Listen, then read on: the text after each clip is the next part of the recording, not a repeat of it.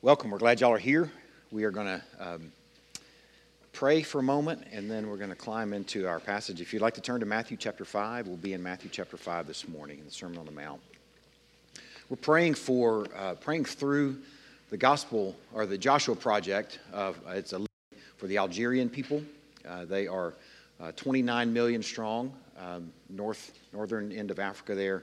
29 million strong, 1% or so Christian presence, really more residual Christian presence from the Berbers. They were previously exclusively the Berber people, and they were invaded by the Arabs, and what came with the invasion was conversion, and now they are 1% Christian when previously they were almost 100%. So we want to pray for this people group, 29 million people. We're going to pray for the people. We're going to pray that the Lord would soften access. I was trying to find an image. You can go ahead and put that image up. You can't, if you try and Google an image of Algeria, you're going to see unrest. I mean, one picture after another of all kind of crazy stuff going on. So one of the things we can be praying is that the Lord would use unrest to be a place where people start to question their faith, even question their Arab faith, that they would, the Lord would connect folks who would go to that context where they're searching. So let's pray. And let's pray also I want to pray for a couple more things, or at least announce these. We're going to pray for another church. We pray for them, another church each week. We're praying for Fellowship Bible Church. And we're praying for three little lads that are part of us, Jack Ram, Everett Cummings, and Trevor Daniel, all three in very different situations.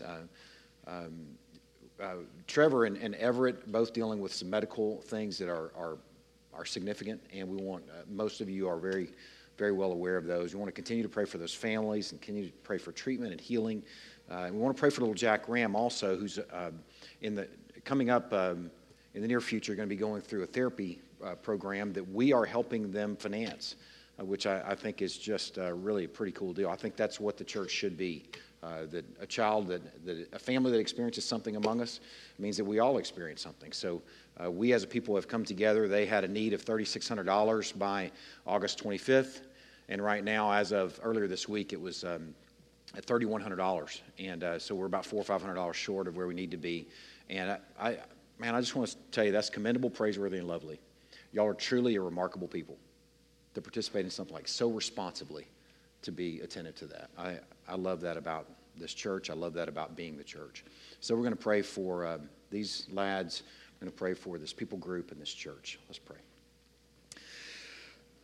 Lord, this morning I want to lift up some of our little ones. I want to pray for Jack and his family, Lord, that you would provide the resources that they need, the balance there for Jack's participation in this therapy that will help him in so many ways. Lord, we just entrust this family to you, entrust this little lad to you. Lord, we ask you to continue to work. We ask you the desire of our heart is for healing for Everett and Trevor. And we pray that you would do something just completely off schedule, off the realm of possibilities that would just give testimony to your greatness, your power, your surprise grace. Lord, I pray that you would really bring some healing in a way where you would get every bit of the glory. And we entrust these families to you. We entrust these boys to you. And we ask you to sustain them, Lord. Just give them an enduring hope, and their families as well, as they are caring for them. And Lord, give us of you as a church family how we can lift them up and how we can come alongside, just entrusting them to you. Lord, also this morning we want to pray for another church in our community, and praying for Fellowship Bible Church, for Travis Chappelle and his wife and family. Lord, I pray for Travis that he would really, really experience you, that you would give him whatever he needs, whatever circumstances, whatever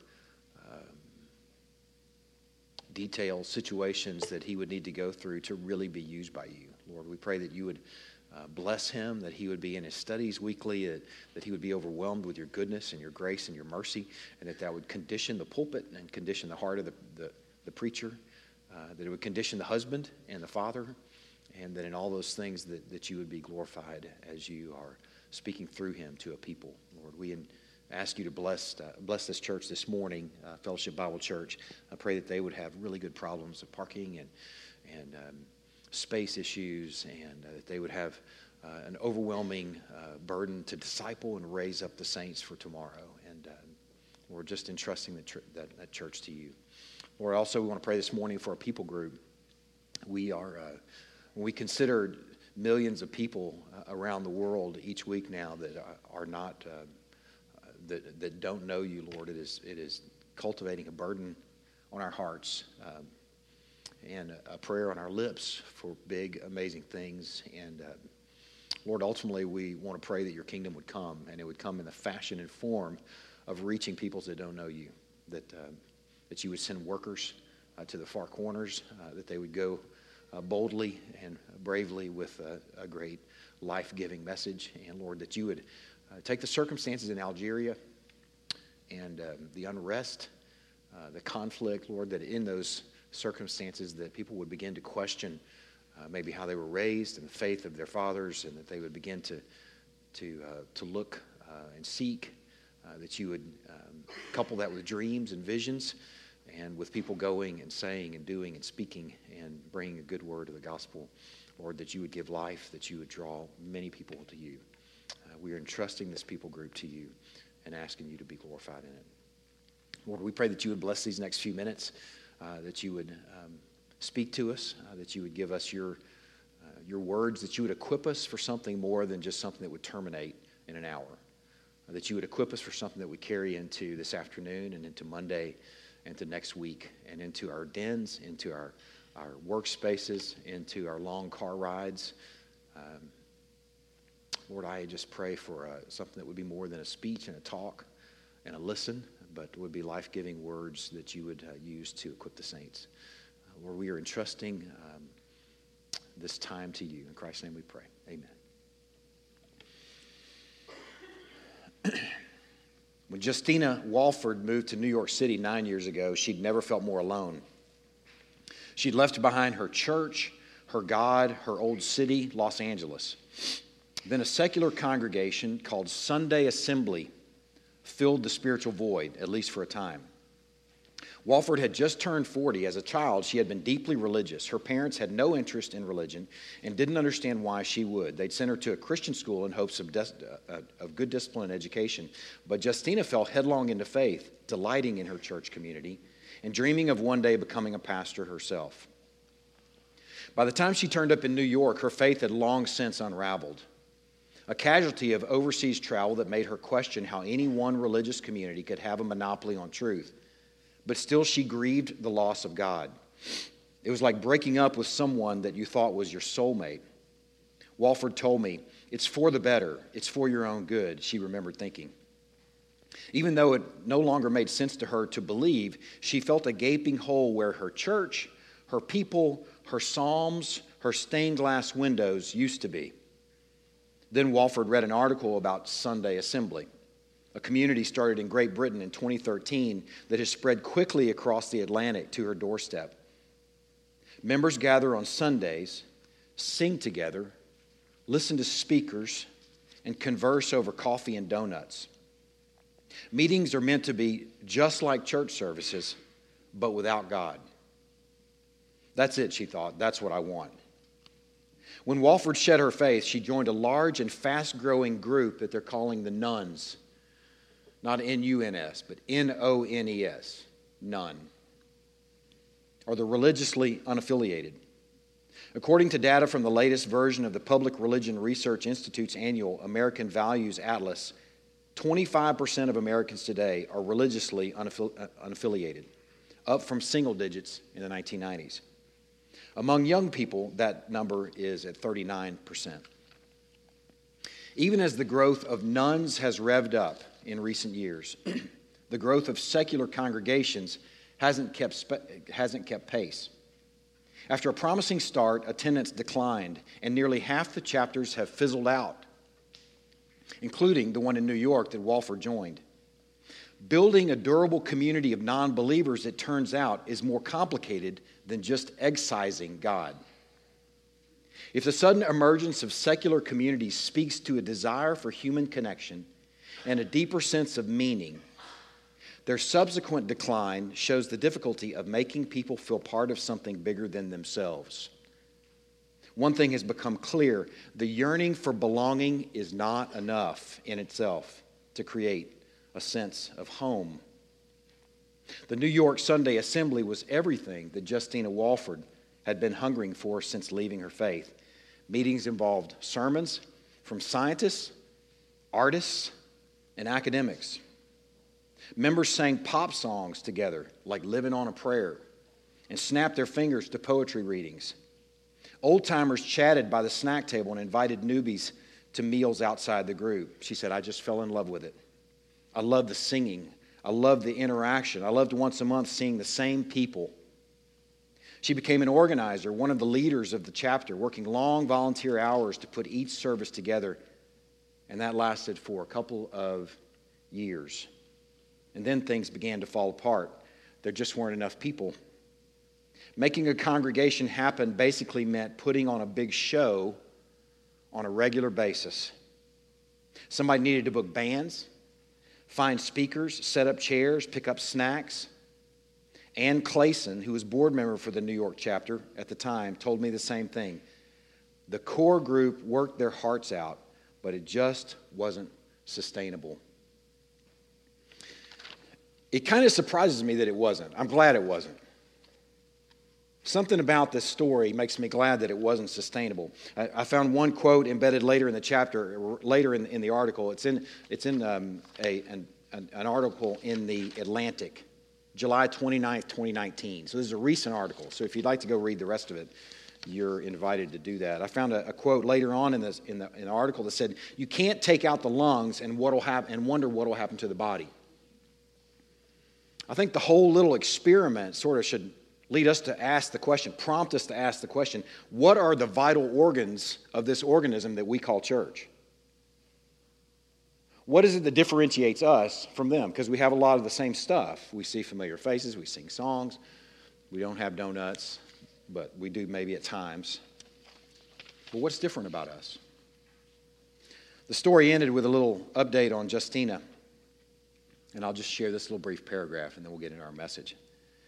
Justina Walford, for her part, has been without a community since the New York Sunday Assembly closed down. After relocation to Dallas. I wish it said Greenville. That'd be awesome. But Dallas is close enough. After relocation to Dallas, she tried out a Southern Baptist church near her home, and she loved it. I don't know what that says about the church or her, but it says something. She loved it. She loved the services, the singing, the people, but the more enmeshed she became, the guiltier she felt about the secret she was carrying.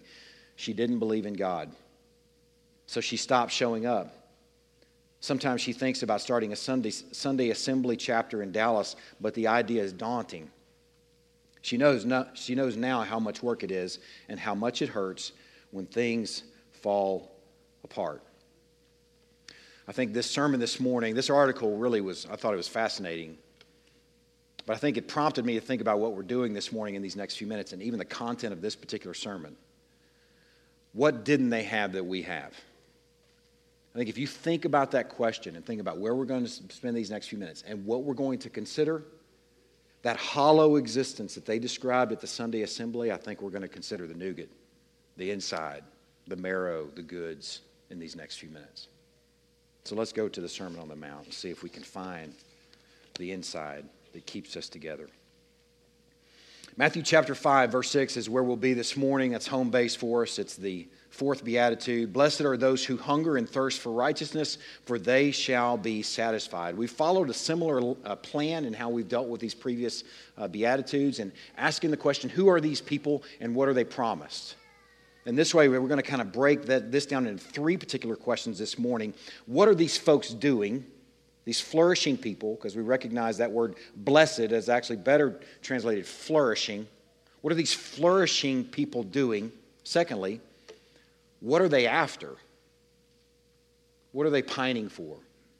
And then third, what are they promised? So let's deal with the first question. This people apparently are hungering and thirsting. Those two words are participles. They're present tense participles. You could put an ing on them and sort of translate them that way. It kind of gives you the gist of it. They are hungering and thirsting in an ongoing state. The ancient hearer of this sermon could relate to hunger and thirst, and I think that we barely can, if at all. So I thought what we'd do in these next few minutes is try and kind of climb into how they would hear hunger and thirst. Okay, there's lots of context here for this. This word that's used for hunger is the word that's used throughout the Greek Old Testament. It's called the Septuagint for persistent hunger, like in the case of a famine or siege.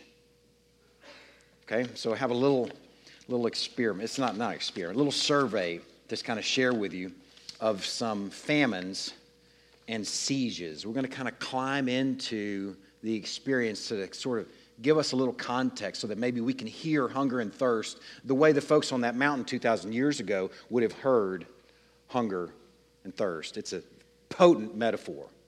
So we're going to take the time to sort of explore it. Okay, so famine is throughout the Old Testament. If you just do a little concordance search for famine, you're going to find there are a number of situations where famine was part of the storyline. Genesis chapter 12, verse 10. This is a survey. If you're like sword drill expert, and you're like, man, I'm so fast in the Bible and I can do this, then go for it. If you're not, if you're a better listener, then maybe just listen for these next few minutes, because this is kind of a survey portion. In the time of the patriarchs, there's times of famine. Genesis chapter 12, verse 10. There was a famine in the land, so Abram went down to Egypt to sojourn there, for the famine was severe in the land. Okay, so just watch what happens. Something's going on here. And interestingly enough, what almost always went with famine, if not every single time, went drought. In fact, it was likely the drought that caused the famine. So hunger and thirst are things that go together. Okay, so every time you hear hunger, think thirst as well. So something here was so profound, some force for Abram to just pick up and move. All right, some of y'all have moved somewhat recently, and you can imagine like that's no small thing to say, okay, we're just going to move. A profound force was at play here, and it was famine that led Abram to go down to Egypt to sojourn there. Genesis chapter 26, verse 1. Now there was a famine in the land, besides the former famine that it was in the days of Abraham. And Isaac, his son, went to Gerar to Abimelech, king of the Philistines. Okay, another story of famine and another move.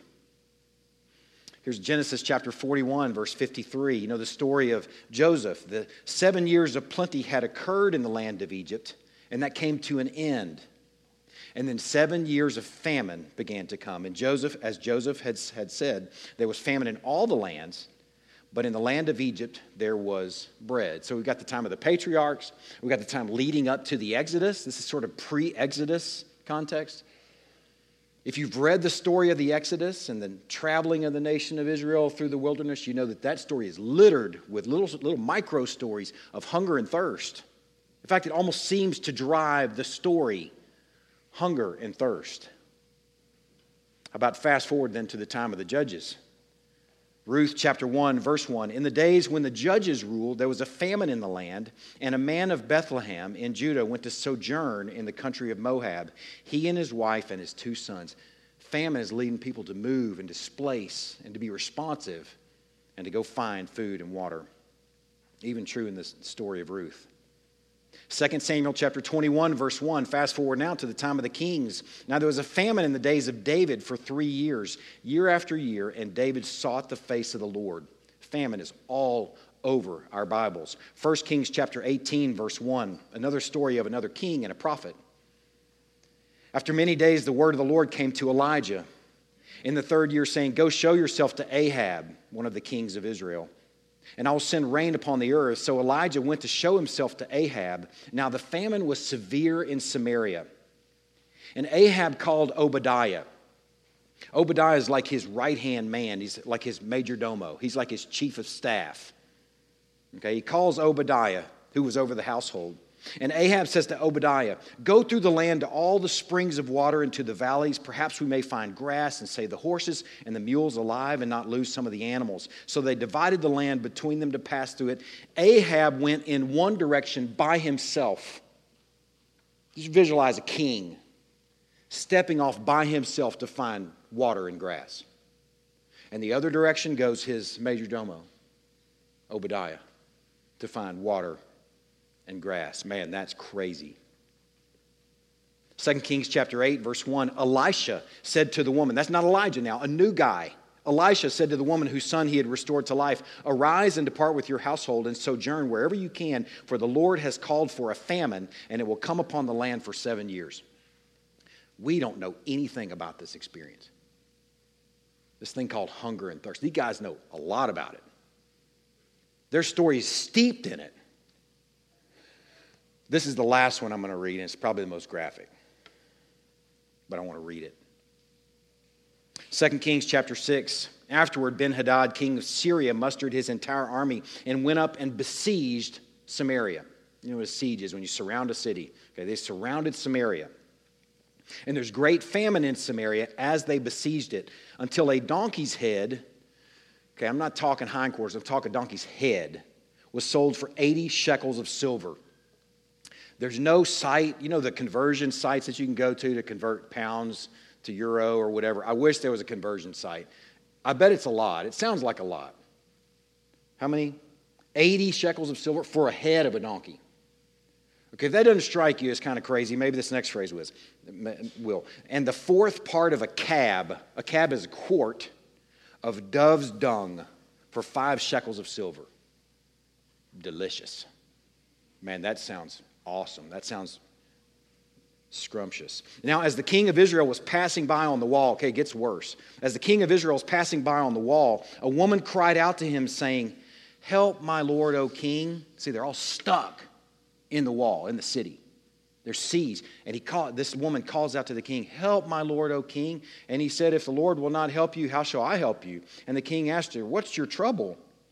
She answered, this woman said to me, give your son that we may eat him today, and we will eat my son tomorrow. So we boiled my son and ate him. And on the next day I said to her, give your son that we may eat him. But now she's hidden her son. Man, we know nothing about real famine and hunger, where people will do anything to get food.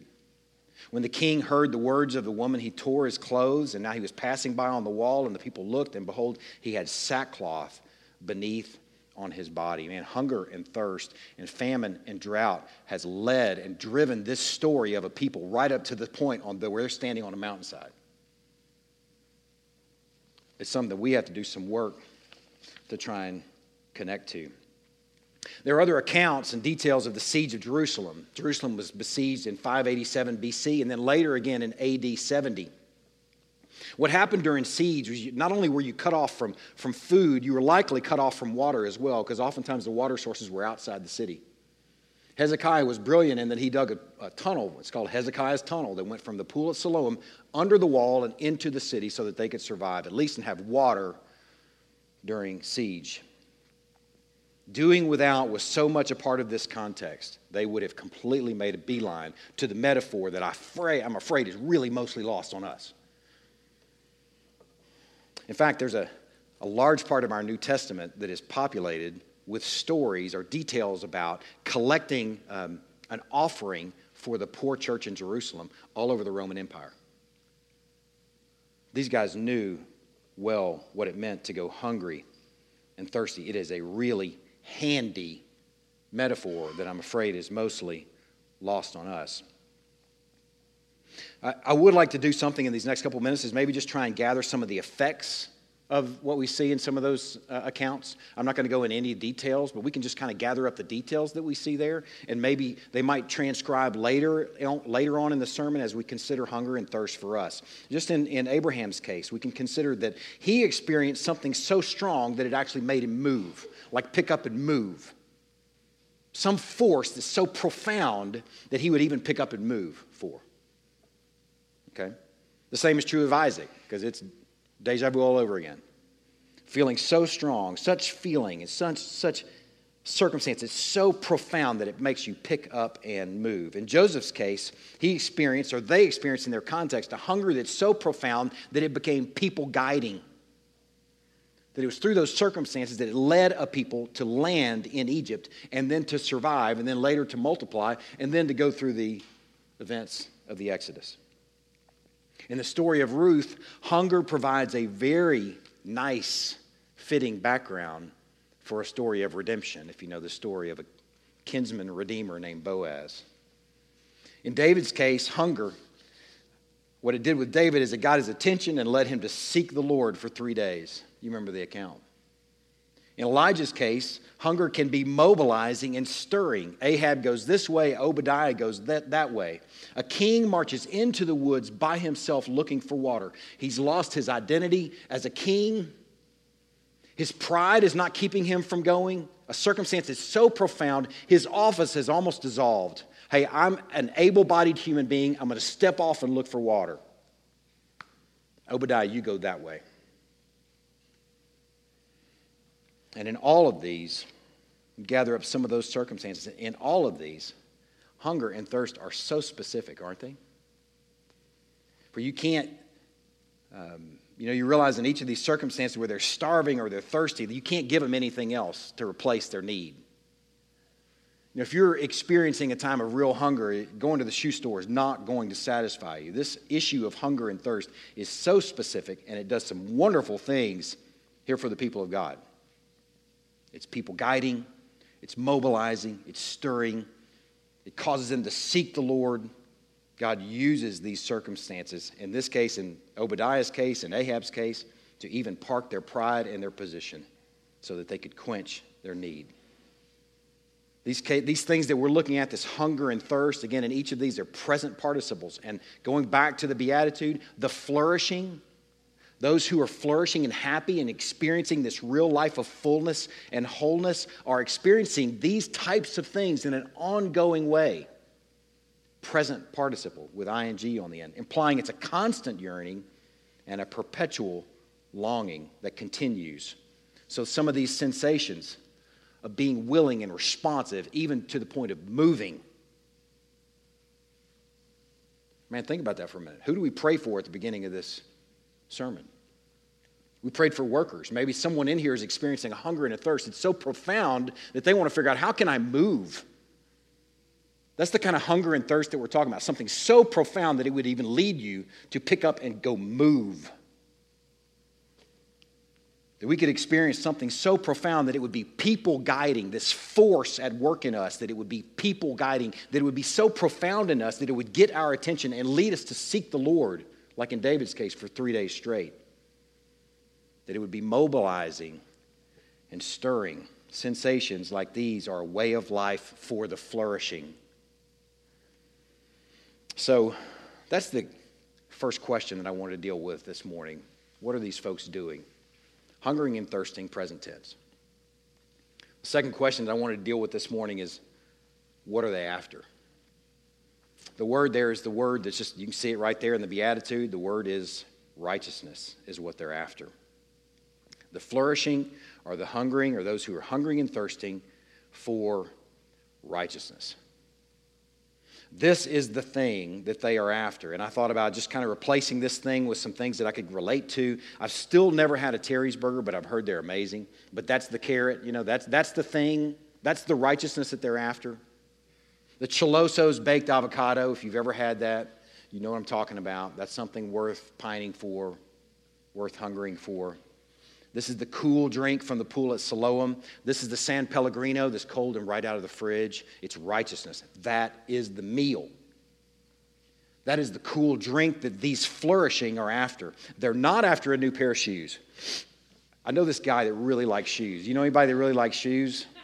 Like they just got to have a new pair of shoes, and they're always thinking about how they're going to get new shoes. Okay, I'm going to take the next few minutes and sort of just be really vulnerable with y'all about a few things, because you know exactly what I'm talking about, most of you. Okay, they're hungering and thirsting for righteousness. They're not hungering and thirsting and pining for a new pair of shoes. They're not hungering and thirsting and pining for an old house that they dreamt of and lived in years ago that they'd like to live in again. I think Amy Wade has led me and Christy through 3 or 4, maybe 5 old houses on Park Street. Every time one pops up on Park Street that we think is cool, we go look at it. Hungering and thirsting for righteousness is not hungering and thirsting for that cool mustard-colored vintage Land Cruiser that you sold when you first moved to Greenville that you wished you hadn't, that you can imagine driving even still yet today.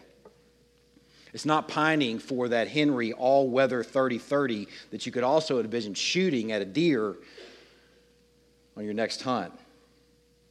It's also not that cool colander from Williams and Sonoma. See, I'm not really pining for that. I've been sharing my Christmas list so far. That's not on my Christmas list, but I thought I might connect to some of the other people that I know actually might be pining for something like Williams and Sonoma. It's not that watch. It's not that ring. It's not that electronic gadget that's going to make your life better and make your life easier because you can just tell it what to do whenever you need it. These guys, the ones who are truly flourishing, the ones who are truly experiencing wholeness, shalom, and fullness, are actually pining for something altogether different, or more so at the very least, and it's called righteousness. This is what the flourishing and truly happy are hungering and thirsting for. That last part of the sermon there in my notes there where I'm sharing some of the stuff that I think about from time to time, the stuff that comes to my mind as I'm thinking about things that I'd like to have or I'd like to get. I want to share with y'all, I hesitated to share all that because I was being kind of vulnerable and feeling kind of silly, frankly, during the whole time. Because I'm thinking about maybe the closest thing that I could think of to connect us to the concept of real hunger and real thirst is our hunger and our thirst for more stuff. Because I know I'm not the only person in the room that's thinking about stuff like that all the doggone time. Or maybe I am. Maybe I am. It's a little embarrassing to have to consider that my closest that I can come to thinking about hungering and thirst is thinking about stuff that I want to get or have or places where I want to live or things I want to drive. It's a little embarrassing, but maybe we'll try and work with what we've got. Because see, our desire for stuff and more stuff can be strong enough to make us move, can't it? Let's be really honest. It could make us move, or at least think about it. I've thought about moving closer to Trader Joe's, for real. A desire for more stuff can certainly be life-altering. I hope this makes some folks uncomfortable at least. Who hasn't sat in a car dealership and thought about what you'd be willing to give up so that you could make the car payment on the car that you just test drove? Anybody? I'm asking for a friend. Anybody? Amen. Thank you. Thank you. I don't feel so alone up here.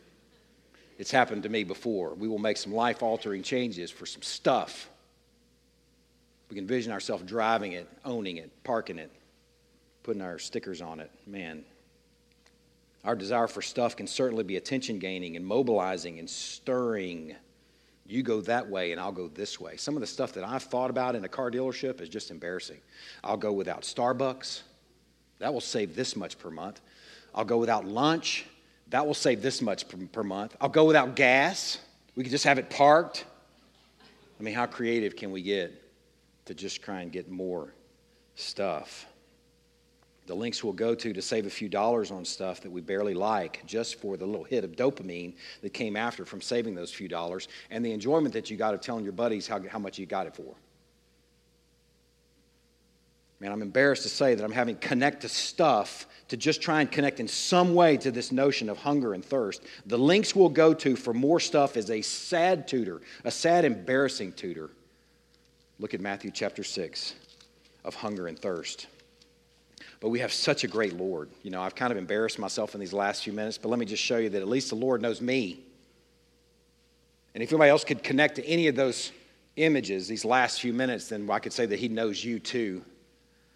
Because it's in Matthew chapter 6 and verse 19, He says, "Don't lay up for yourselves treasures on earth where moth and rust can destroy, where thieves break in and steal, but lay up for yourselves treasures in heaven where neither moth nor rust." That's not the passage I want to read. I want to read the next one, verse 25. Therefore, I should read that one too, but I might as well, but I'll read 25. "Therefore, I tell you, don't be anxious about your life, what you'll eat or what you'll drink, nor about your body, nor what you'll put on. Don't worry about those shoes. Isn't life more than food and the body more than clothing?" There it is. Thank you. He knows me. Lord, or look at the birds of the air. They neither sow nor reap nor gather into barns, and yet your heavenly Father feeds them. Are you not of more value than they? And which of you, by being anxious, can add a single hour to his lifespan? And why are you anxious about clothing? Stop, please. Consider the lilies of the field, how they grow. They neither toil nor spin. Yet I tell you, even Solomon in all his glory was not arrayed like one of these. But if God so clothes the grass of the field, which today is alive and tomorrow is thrown into the oven, will he not much more clothe you, O you of little faith? Therefore, do not be anxious, saying, what shall we eat, or what shall we drink, or what shall we wear? For the Gentiles seek after all these things. Ouch. Right? Your Heavenly Father knows that you need them all, but seek first, there it is, the kingdom of God and his righteousness, and all these things will be added unto you. Our Lord must truly love us, knowing us so well and yet going the distance with us, because he speaks right to the heart of what we're all prone to. Pining for and hungering and thirsting for the wrong things.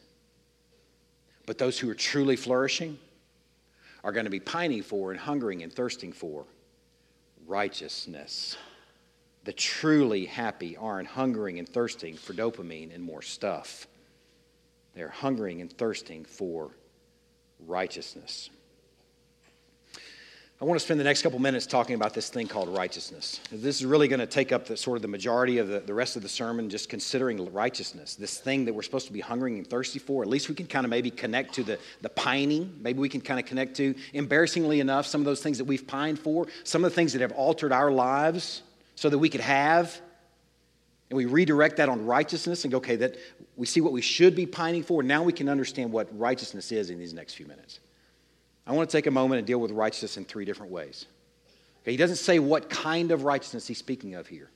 So I think really in some ways he's speaking about three different, and I'm going to tease them out and then we're going to synthesize them back together. Three different ways to look at righteousness. Here's the first way. Legal righteousness. The second is the second is social righteousness. And the third is moral righteousness. Okay, so let's deal with the first one. The first one is probably the least likely of what he's speaking to, but I think it's embedded within it. So we're going to take some time because it's just so good anyway. Okay, legal righteousness. If this is what the truly flourishing are pining for, let's try and make sense of what this thing is, this substance, or this thing called righteousness. It's ironic this word is actually synonymous with the word justice, because the way Paul uses the word righteousness is really beyond justice. It's a scandal.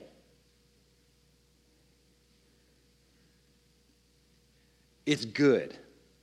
And even though I don't think this is specifically and especially what Jesus is speaking about here on this mount, I think it's implied, and I'll show you where I think it's implied. Okay, legal righteousness. As Paul deals with righteousness, here's a great example of how Paul uses this term, righteousness, in Romans chapter 4. And to the one who does not work, he's speaking of the works of the law, but believes in him who justifies the ungodly, his faith is counted as righteousness. Okay, his faith is counted as this thing, at least we're talking about topically for the moment, righteousness. Just as David also speaks of the blessings of the one to whom God counts righteousness apart from works.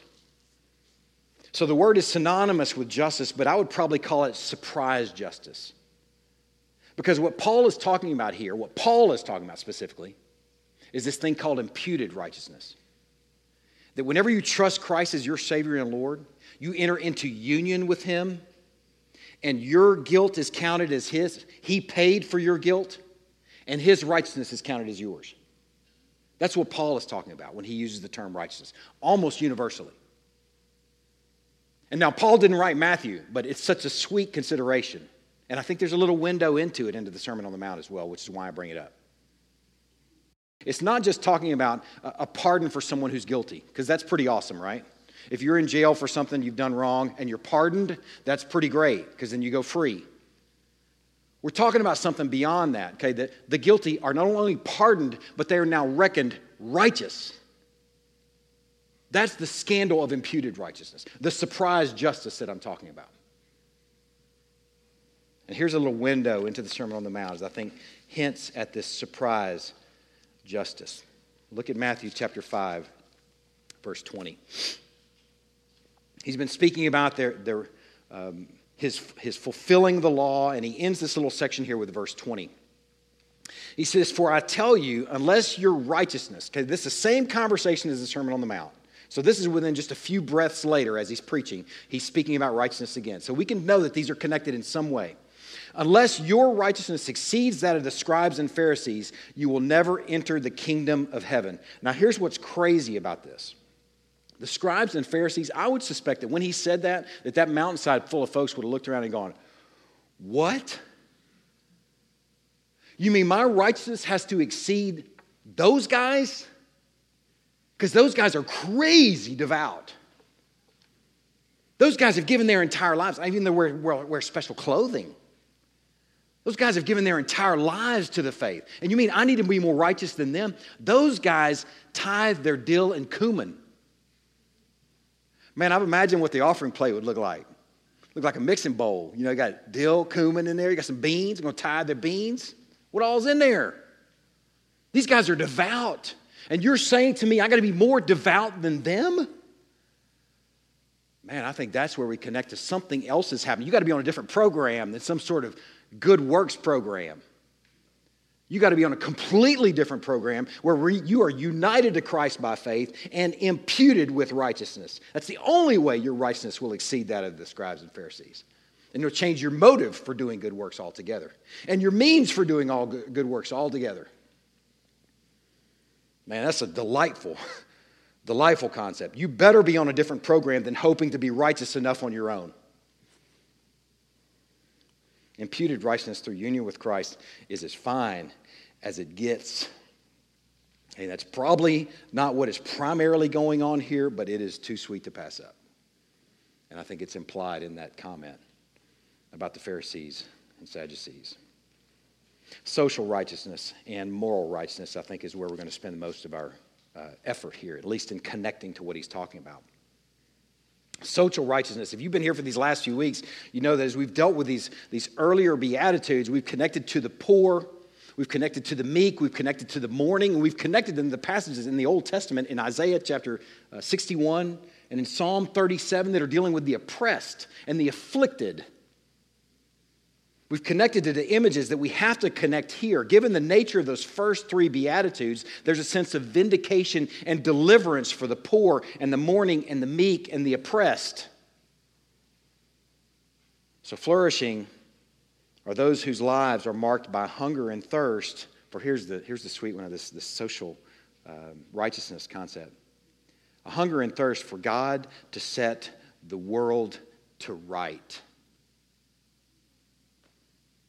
A hunger and thirst for God to set the world to right.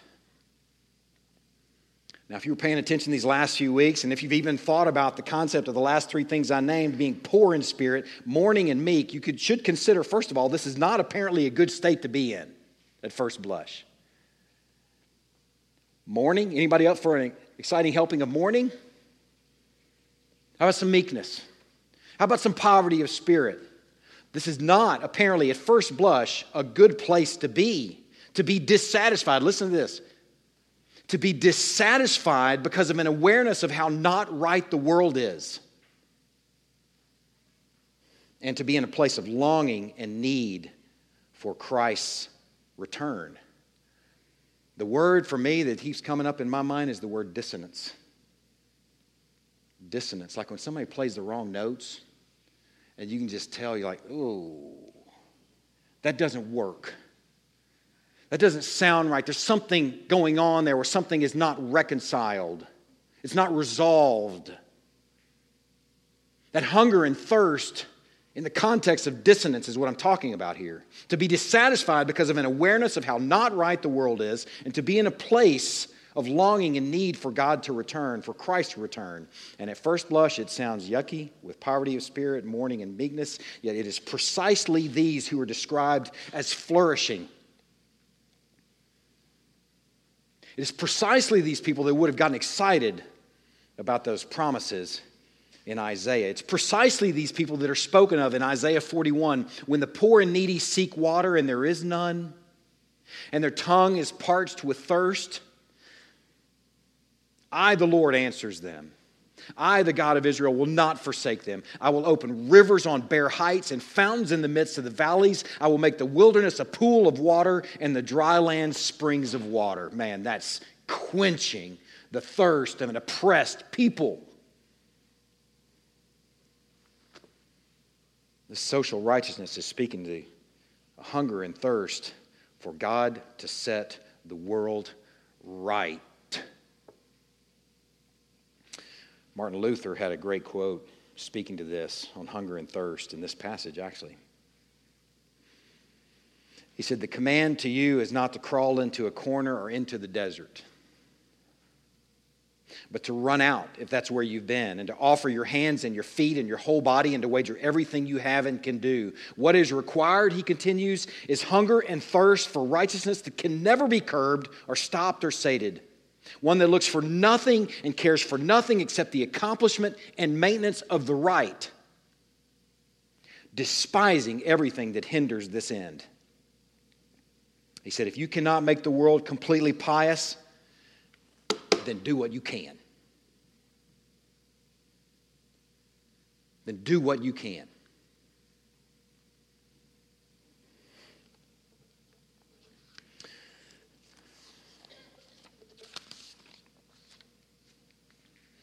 Somebody was hungering and thirsting for righteousness, for God to set the world aright, considering slavery.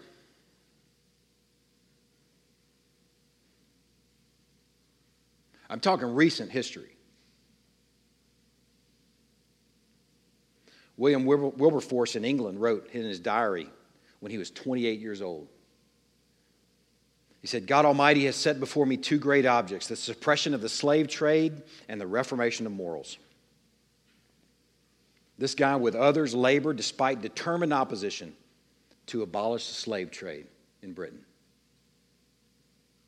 Somebody was hungering and thirsting for God to set the world aright. Somebody got angry about wrongs.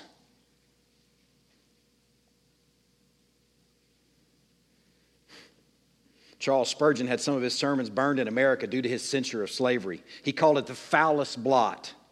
Somebody was hacked. Somebody was hungry and thirsting for righteousness, said, this isn't okay. He's called it the foulest blot, which may have to be washed out in blood. There's a name for that. It's called the Civil War. In fact, it was. John Wesley denounced human bondage as the sum of all villainies. Finney preached that slavery was a moral sin and so supported its elimination. He said, I had made up my mind on the question of slavery and was exceedingly anxious to arouse public attention to the subject. In my prayers, in my preaching, I so often alluded to slavery and denounced it. You know who really pressed the issue of slavery in the United States, actually started pressing it about a couple hundred years before Emancipation Proclamation? It was a group of Quakers. Faith stirred them to say, this isn't okay. This is not okay. In 1688, Dutch Quakers in Germantown, Pennsylvania, sent an anti-slavery petition to the monthly meeting of Quakers. By 1727, 50 years nearly later, British Quakers had expressed their official disapproval of the slave trade. 3 Quaker abolitionists, Benjamin Lay, John Woolman, and Anthony Benezet, devoted their lives to the abolitionist effort from the 1730s to the 1760s. People giving their lives and coming and going and being buried 100 years before the Emancipation Proclamation. But they were part of the story because they got hacked about something. Said, this is not okay. We should have a room full of people that have some circumstances right now that we're saying together, we are hungry and thirsting for righteousness. This is not okay.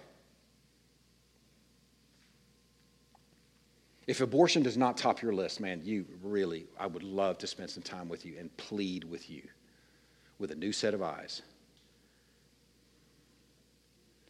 I hope it's not 100 years before there's some sort of emancipation from that crime. But there's something going on here where we hunger and thirst for it, and it compels us to move. It compels us to be what this sermon is about, of being salty and bright and aromatic in dark places, in a decaying world. But if we insulate ourselves and isolate ourselves from these kinds of circumstances in our world, then man, it's no big deal. It doesn't affect me. and you're not salty, and you're not bright. Man, hunger and thirst for righteousness, it sounds pretty painful, but apparently it's part and parcel to truly flourishing. It sounds like it might really be hard. But wouldn't you rather flourish and put in your hand to something meaningful than just go on living lives an American dream? I got mine. Man, somebody got hacked, and they acted on it. The last little window into righteousness is brief. That's social righteousness. I'll throw this out there too. Somebody, along with social righteousness, really should hunger and thirst to set the world aright by curing cancer. That probably sounds as pie in the sky as the conversation did with the Quakers in the 1700s.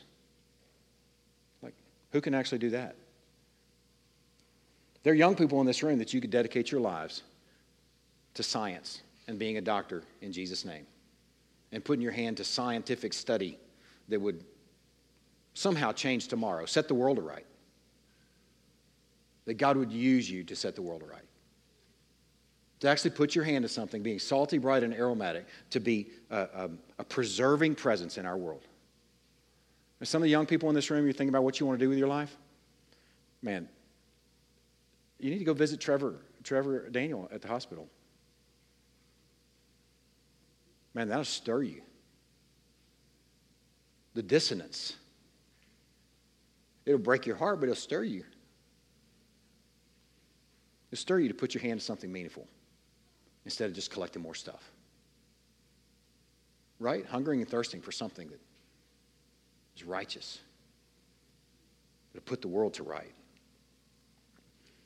Here's the last little window into righteousness, is moral righteousness.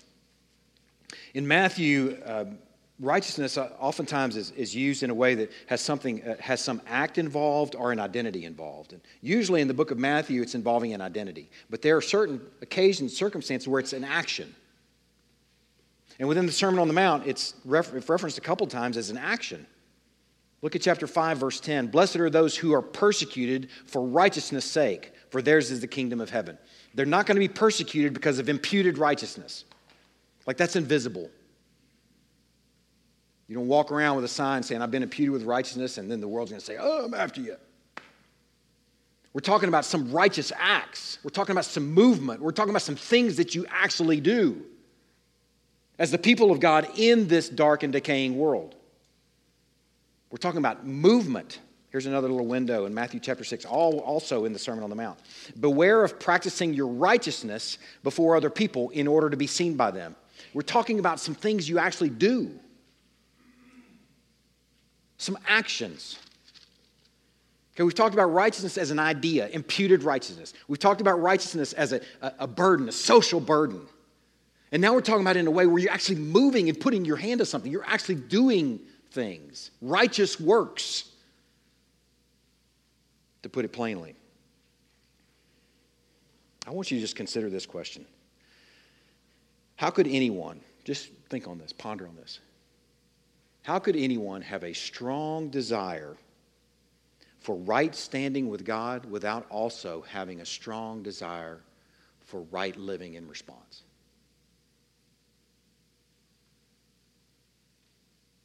Like even what we might call hunger and a thirst.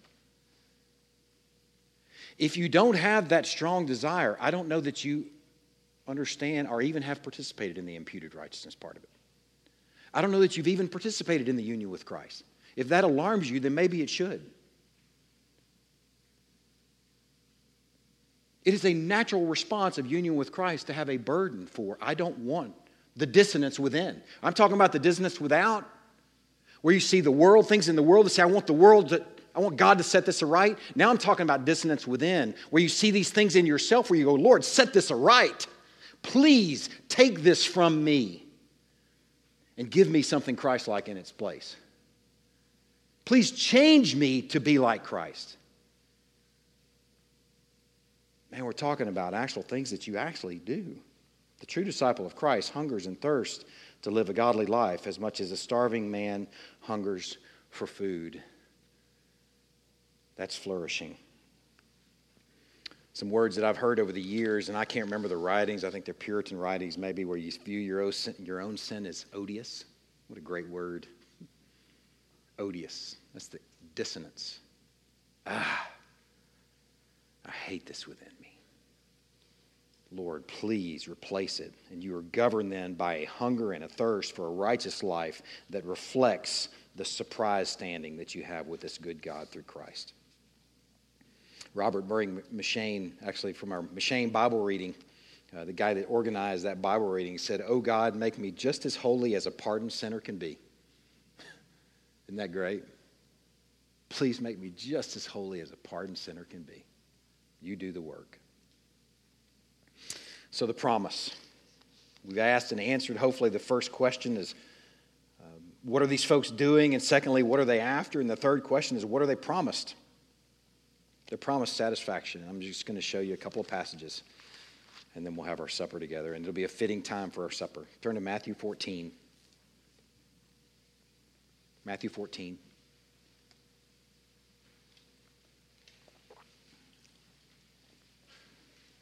Those who hunger and thirst for righteousness, for God to set the world aright. Those who hunger and thirst for righteous lives, where the dissonance within is resolved. What are they promised? Matthew chapter 14, beginning in verse 13. Now when Jesus heard this, he withdrew from there to a boat to a desolate place by himself. But when the crowds heard it, they followed him on foot from the towns. When he went ashore, he saw a great crowd, and he had compassion on them and healed their sick. Now when it was evening, the disciples came to him and said, "This is a desolate place, and the day is now over. Send the crowds away to go into the villages and buy food for themselves." Okay, I'm just reading two passages to land the plane here, but I want you to watch what's happening. Okay, we talked about what they're doing. They're hungering and thirsting. What are they hungering and thirsting for? Righteousness, especially social and moral to some degree, possibly legal. But they're thirsting and hungering for righteousness. So here's the promise, and here's where this promise plays out. The promise is satisfaction. And this crowd is here. They've been listening to Jesus preach all day. And some of the folks that get mad at me at a long sermon just consider Jesus preached for like 3 days. All right, like literally 3 days. All right. And he says, all right, you need to send these guys away to go get some food. And Jesus said to them, they don't need to go away. You give them something to eat. And they said to him, we have only 5 loaves here and 2 fish. And he said, bring them here to me. Then he ordered the crowds to sit down on the grass, and taking the 5 loaves and the 2 fish, he looked up to heaven and said a blessing. And then he broke the loaves and gave them to the disciples, and the disciples gave them to the crowds, and they all ate, and here's the same word in the Beatitudes, and were satisfied. That word satisfied actually means filled and like fed. Like it's the word that they use for like fattening a calf. And the proof is in the pudding here, in the extra 12 baskets full of broken pieces left over. And those who ate were about 5,000 men, besides women and children. And in case that little window into that story where he says, come to me and I'll give you satisfaction, I'll fill you, doesn't give you the picture, then turn the page over to chapter 15. In case we didn't need that story, we have like a deja vu all over again, and it's worth reading again. In verse 32, Jesus called his disciples to him and said, I have compassion on the crowd because they've been with me now 3 days and have had nothing to eat. See, there it is. I wasn't lying about that. 3-day long sermon. And I'm unwilling to send them away hungry, lest they faint on the way. And the disciples said to him, where are we to go to get enough bread in such a desolate place to feed this so great a crowd? They didn't learn the lesson from chapter 14. And Jesus said to them, how many loaves do you have? And they said, 7, and a few small fish. And directing the crowd to sit down on the ground, he took the 7 loaves and the fish, and having given thanks, he broke them and gave them to the disciples, and the disciples gave them to the crowds, and they ate, and here it is again, they were satisfied. And they took up 7 baskets, in this case, full of broken pieces left over, and those who ate were 4,000 men, besides women and children. The reason I share those 2 stories is I've mentioned this before, the Beatitudes have places in the rest of the book of Matthew where they're illustrated. That's the fulfillment of it right there. That's where it's illustrated. I haven't been talking about, as I broke this thing down into legal and moral and social righteousness, I broke it down into 3 little pieces. I was very cautious about doing that because I wanted to make sure it all came back together in this one thought at the very end here. All 3 of those things come back together in the person and work of Christ. If you try and separate those ideas, like for example, the moral righteousness out on its own, then you've lost Christ. If you want to find some sort of social righteousness and you leave Christ out of it, then you've lost it. It's not there. It's hollow and empty. And the same would be true. There's no imputed righteousness for you apart from Christ at all. He is the righteousness that we are to hunger and thirst for. He is himself the legal, the social, the moral righteousness that we are to hunger and thirst for. He is himself the answer to all dissonance. He is himself transforming our lives as we follow and hunger after him and thirst for him so that we look more like him. He is the fulfillment of all of these righteousness because he is himself the righteousness that we are to hunger for. We started out the morning considering this hollow church, the Sunday assembly that's gathered around a hillside. Just imagine this hollow assembly gathered on the hillside, but there's nobody at the center. That's why it comes apart. But in our case, there's a being at the center, a person at the center, a Savior at the center, a teacher, a preacher at the center, and his name is Jesus. And we're populated around this hillside, and we are enjoying a message from him, and we're realizing in the message also that he is not only the message, he is also the meal. I am the righteousness that you're to pursue, is what he's saying. He is our righteousness. He is the center of this church thing. Man, whatever this sermon was this morning, however you heard this, I hope that what you got loud and clear, at least here at the end, is that what keeps us together as a people is the person and work of Jesus Christ, period. I like seeing familiar faces. I like seeing songs. I like the kind of things that we do, but those are all outflow and overflow of the person and work of Christ. We are gathered around a hillside that is someone is squarely planted in the center, and he's distributing a meal to us as well and saying, take and eat. You don't have to go anywhere else. If you're hungry and thirsty, I've got you covered. Let's pray. God, we're thankful for these few minutes that we've had together this morning. Lord, I pray that we've enjoyed Christ. I pray that you would just stir us to consider this sermon, to consider this Savior. Lord, I pray that you would stir us to truly hunger and thirst for righteousness that is Christ. Lord, we enjoy him this morning. We pray these things in Christ's name. Amen. I want to read a passage to you from John chapter 6. It's after the account of him feeding the 5,000. In John chapter 6, a group of people followed him. He'd walked on the Sea of Galilee. He'd gotten across the sea there. And they're like, how'd that happen? They're showing up, and they had to walk around. And they realized he walked across. And they're showing up saying, man, what in the world just happened? When they found him on the other side of the sea, they said to him, Rabbi, when did you come here? And Jesus answered them, truly, truly, I say to you, you are seeking me, not because you saw signs, but because you ate your fill of loaves. Because I fed you yesterday. He says, don't work for food that perishes, but for the food that endures to eternal life, which the Son of Man will give you. For on him God the Father has set his seal. And then they said to him, what must we do to be doing the works of God? And Jesus answered him, this is the work of God, that you believe in him whom he has sent. So they said to him, then what sign do you do, that we may see and believe? Like forgetting that he just turned the loaves and fishes to feed the multitudes the day before. It's ridiculous. What work do you perform? Our fathers ate the manna in the wilderness, as it's written, he gave them bread from heaven to eat. And Jesus said to them, truly, truly, I say to you, it's not Moses who gave the bread from heaven, but my Father gives you the true bread from heaven. For the bread of God is he who comes down from heaven and gives his life to the world. And they said to him, sir, give us this bread always. That's what we should say right now. It's fitting for us to say that this week, before we take this supper, as we've been talking about being hungry and thirsty. Together we could, I don't know that I can figure out some way for us all to say it together, but hopefully you can say it on the inside right now. Sir, give us this bread always. And here's what he says. I am the bread of life. Whoever comes to me shall not hunger. Whoever believes in me shall not thirst. Let's distribute the elements.